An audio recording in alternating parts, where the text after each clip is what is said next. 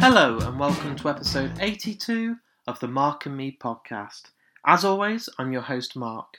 Joining me on today's episode is an absolute veteran in the world of film. I'm joined by the director Nico Mastorakis, and I'm absolutely thrilled that he's joining me for today's episode. This guy is an absolute legend who's been writing and directing movies now for over 25 years. Some of his films include Blind Date, Zero Boys, which is my absolute favourite, In the Cold of the Night, and the new re-release from Arrow, The Wind, which is absolutely outstanding, and I haven't been paid to say this. I urge you all to go out and buy, because the transfer is incredible, the extras are amazing, and hey, it's Arrow, one of the best independent companies out there. But yes, on today's episode, I get the opportunity to talk all about the earlier influences, I get to talk to Nico about his most recent work, all about his music career. Honestly, it's one of my favourite interviews, so please stick around, that'll be coming up very, very shortly. But, in true typical Mark and Me fashion, let's touch base and talk about episode 81. Last week I was joined by Shane Told, the frontman from the absolute awesome band Silverstein. I got to talk all about his own podcast, I got to talk about touring, and it's easily one of my most downloaded episodes. So considering everyone is stuck indoors right now, I appreciate you taking that time to listen to the podcast and checking it out. And thank you again for Shane for coming on the show and also taking the time to share it on his own social media channels. That's what helped the response to become so high. But anyway, let's talk more about today's episode. As I mentioned, I'm joined by Nico, and I can't wait to share this. So I think the best thing to do is now to get straight to it. So here's my interview with me and Nico Mastorakis. So thank you for joining me today, Nico. I really appreciate your time. I appreciate the invitation, Mark. Thank you. What I wanted to do is take it right back to the very start, and what were those early movies that you used to watch as a child that made you want to have such a strong interest in film? I had a strong interest in the visual element since I was a 5-year-old child.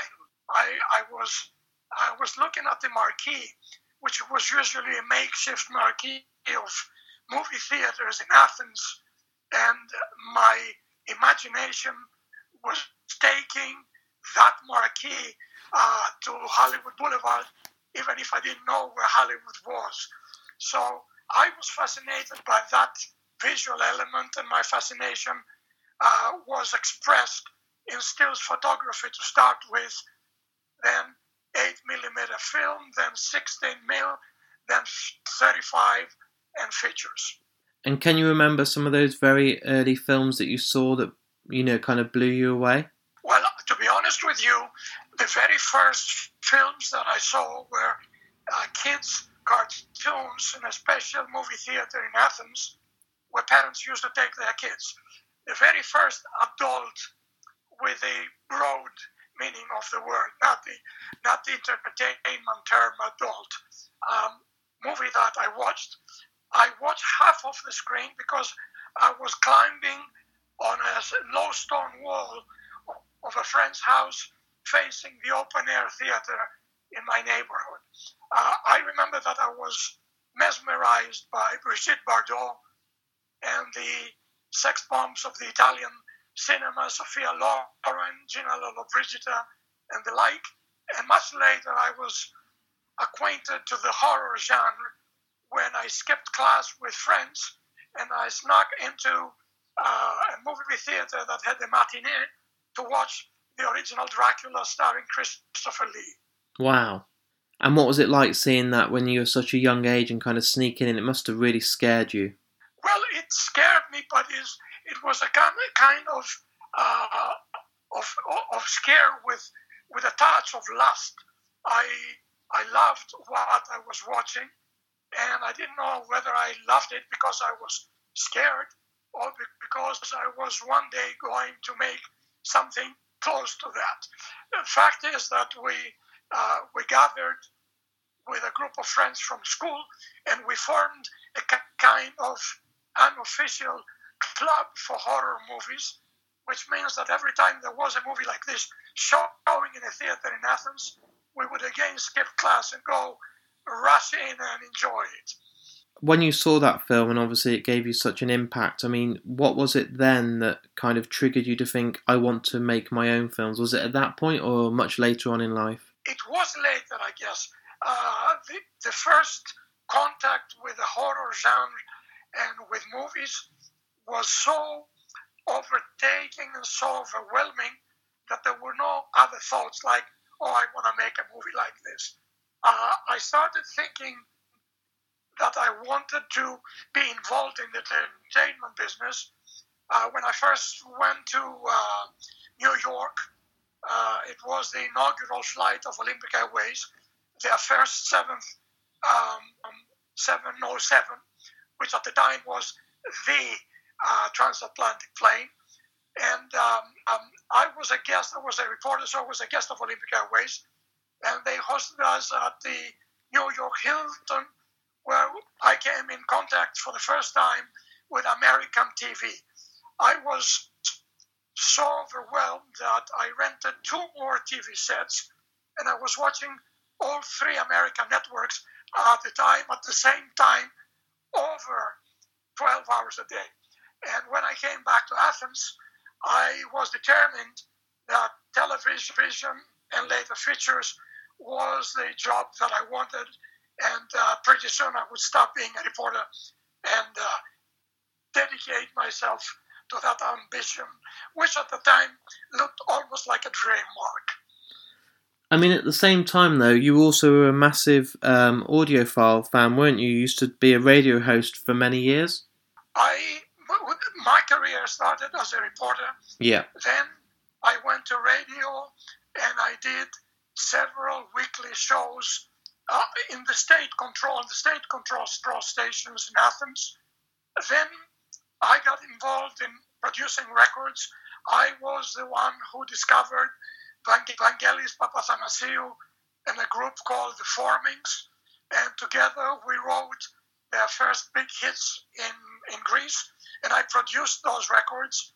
And then it was television in its very primitive stage.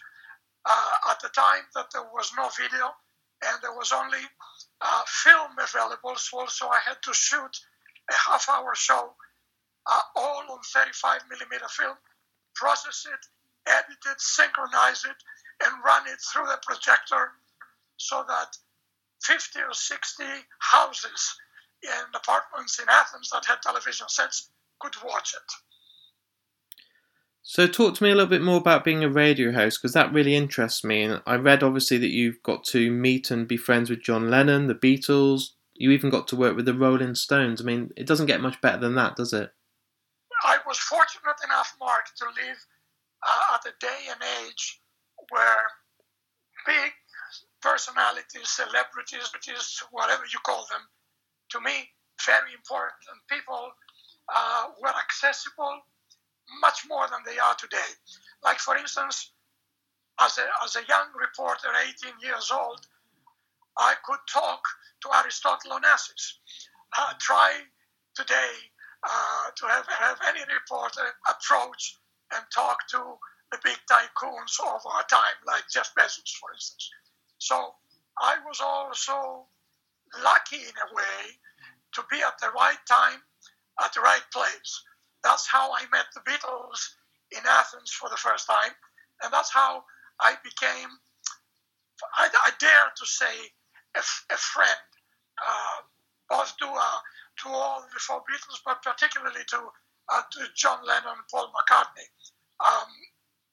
It was exactly the same well-orchestrated coincidence, luck, and probably talent that brought me in touch and constant contact after that with a lot of Hollywood stars and singers, and I worked with legends like Hugh Huey and Roger Daltrey in one of my movies. And what can I say? I was lucky. That's it. And how was it getting to spend time with the Beatles? Because obviously they're before my time, but such an amazing band with so much respect. And they were such amazing lads, you know. It wasn't just their music that was fascinating about them. It was, you know, as a very young guy, to hang out with the Beatles or to talk to them on a personal level, and especially with John being able to listen to his paranoid kind of thoughts. I was introduced to the Beatles by a Greek guy who at the time was called Magic Alex in the Apple circle. Magic Alex was the guy who promised the Beatles to create an artificial sun for them, which of course he never delivered. But stemming from such kind of crazy ideas, it was absolutely amazing to be able to listen next to John for a whole night and hear his views on life, drugs, which I never did in my life, but I had to listen, and especially sex, which was one of the elements that John wanted to talk. The Beatles were strong personalities, and that translated to the music they wrote and performed. And I don't think that there will ever be another group like them, or even close to them, both in human qualities and in musical qualities. So let's talk obviously about your film career. Now, one of the first films that I bought on Blu-ray from Arrow was Island of Death. Now, did you ever expect this film to become such a cult classic that it is today? But of course not. Are you kidding me? I was hoping that I could make a movie with so much violence and kinky shit and stuff that would probably be able to outsell Texas Chainsaw Massacre. So my motivation was very realistic, pragmatic, and very humble. I wanted to make money. I never thought that what I was doing will be able to survive so many decades and still have a following with a Blu-ray audience. To be honest with you, the first review for the film was printed on Screen International. When I read the review on Screen International, I thought that the reviewer, the critic, had seen the wrong film because there was so much praise for Island of Death that I said, no, probably he saw the wrong film. He doesn't mean mine. That will probably describe to you how I felt about the movie. The other thing that amazed me is that when we did the first trade screening at Cannes, during the festival there is a market, and we took a small movie theater and screened the movie for the first time. Half the distributors that came to the screening left the theater halfway through the movie, felt sick to their stomach. Those that felt sick and left the theater were the first ones who came to buy it for the territories. Yeah. And we just talked about the Blu-ray release. Now, Arrow are releasing The Wind this month.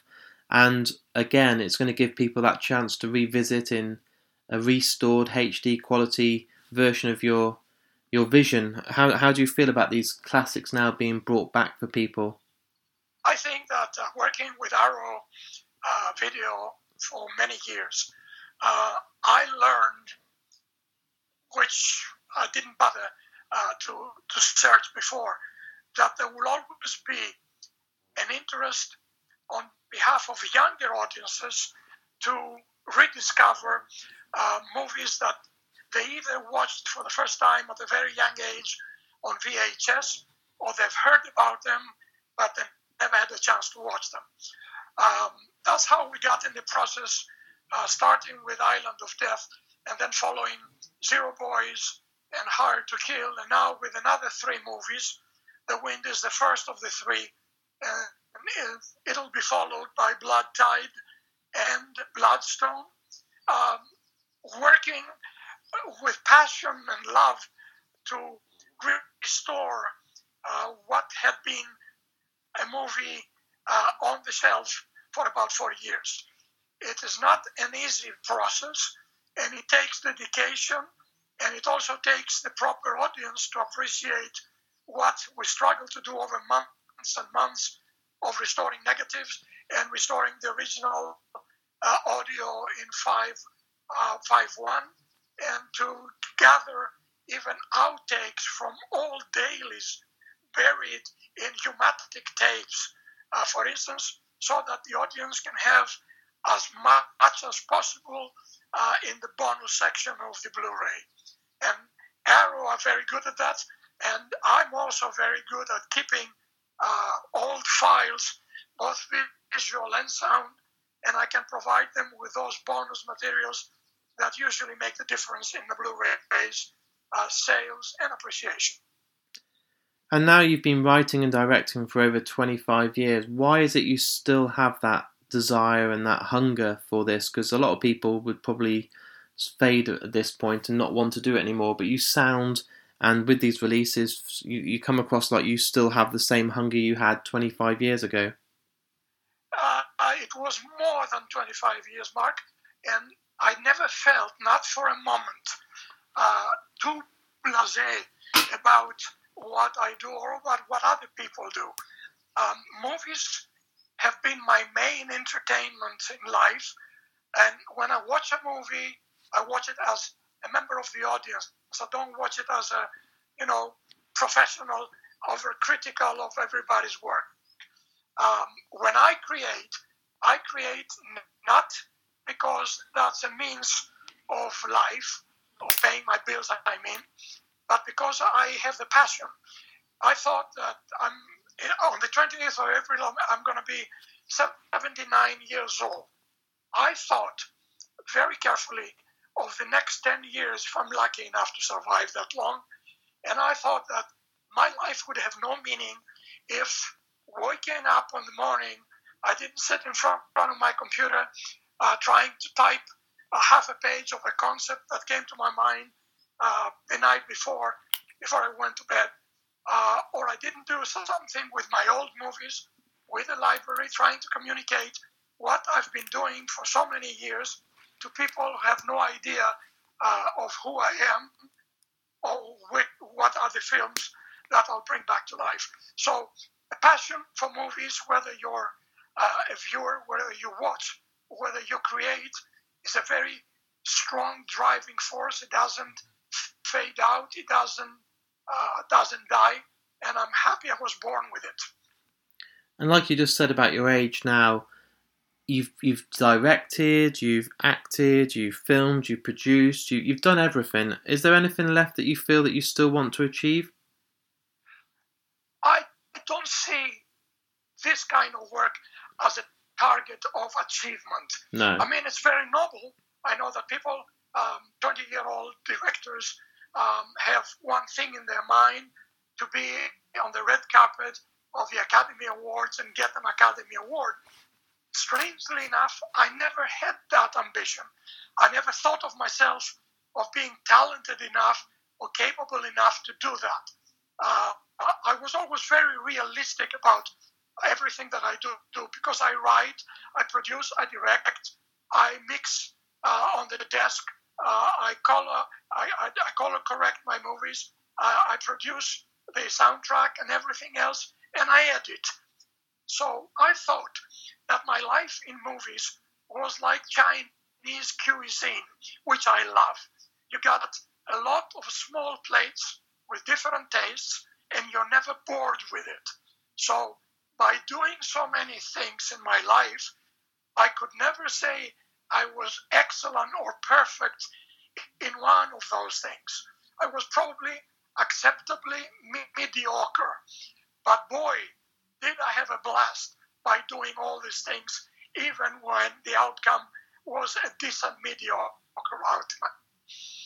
I love that. I love that you compare it to the food of different plates. I love it. And what advice, because we get a lot of filmmakers listening to the podcast, what advice do you give to those young people that want to pick up a camera and make their first film? Because it's not an easy world to get into right now.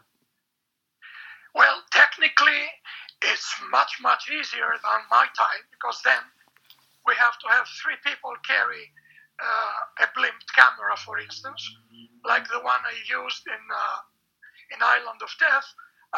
There was a big Arriflex in a huge blimp, and we needed 3 people to carry it.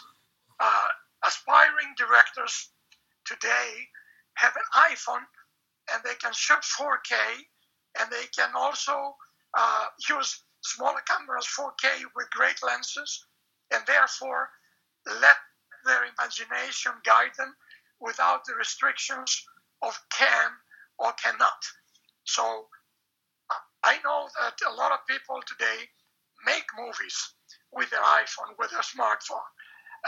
And I think that's good, because the talent that they have can be expressed at no cost to no one, as opposed to the times that we had to run 35mm film through the camera, and every foot that we run through the camera cost us an arm and a leg to buy, process, print, sync, transfer audio, etc. You understand me? Yes, so definitely. I would suggest that my new colleagues, the aspiring directors of today, should let their imagination go free, but never to forget that their duty is to tell a story regardless of the temptation of digital gimmicks, fast editing, and all the other bells and whistles they have free in their disposition. They should concentrate, think, and get inspired by a story. And when they feel capable of telling it to the audience, whether it's going to be a short film or a feature film, they should just sit down and write.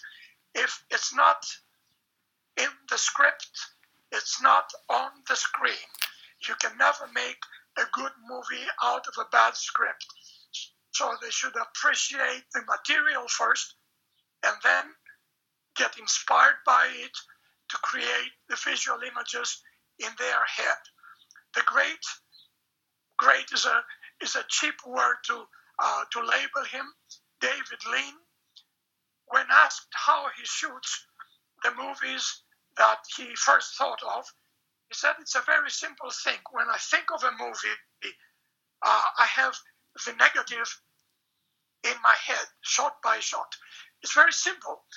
When I shoot the movie, all I have to do is match the negative in my head with the frame in the camera, and that's what it is. And my final question for you today, Nico, is, with such a big career, with so many different things that you've achieved, what is your biggest highlight looking back at everything that you've done? Very difficult to start splitting my life in slices so I can assign highlights to each one of them. But talking seriously and outside the movie lingo, I think that my best highlight in my life was my daughter and her kids and my granddaughter. That's amazing. And how old are they now? My daughter is 52, my grandson is 30, my granddaughter is 29, and my great-granddaughter is 2 years old. That's amazing. So, you see, full circle, Mark. It's full circle. Hopefully one day they'll be making films then and can follow in your footsteps. I don't have anyone in my family that wanted to follow my career and be in the movie business. My grandson was initially charmed by the entertainment world, and he attempted to work as an agent, as an assistant to an agent, but he very quickly got disillusioned and followed a different path. My granddaughter is in love with horses as of the age of 3, so she has spent all her life on the back of a horse, and she married a guy who has horses as his business, so she has her passion and marriage and work all blending together. Amazing. I really want to thank you for your time today, Nico, and I'm really excited that we're going to get some more releases with Arrow coming up soon. I'm really looking forward to Buying the Wind, and obviously hearing that there's going to be another 2 at least is exciting. So I really appreciate you coming on the podcast today. Well, don't you dare buy the wind. You will receive one from me and a kind of autograph in your name, appreciating the time you spend on me. And also be on the lookout for Blood Tide which is the first time it will be with a 4K scan on Blu-ray. James Earl Jones, a wonderful guy, and all the other people in the cast guarantee that this, made as a B movie, is not a B movie at all. Amazing. I really appreciate that a lot. Thank you. Thank you for having me on the show, Ben. I'll speak to you soon. Take care. So there it is. There's my interview with me and Nico Mastorakis. As I said at the start, what an absolute legend.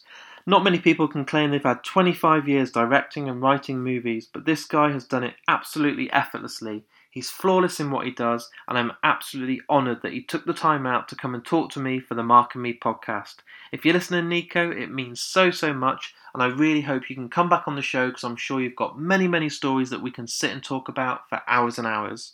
Thanks again to everyone that's took the time to listen to this podcast.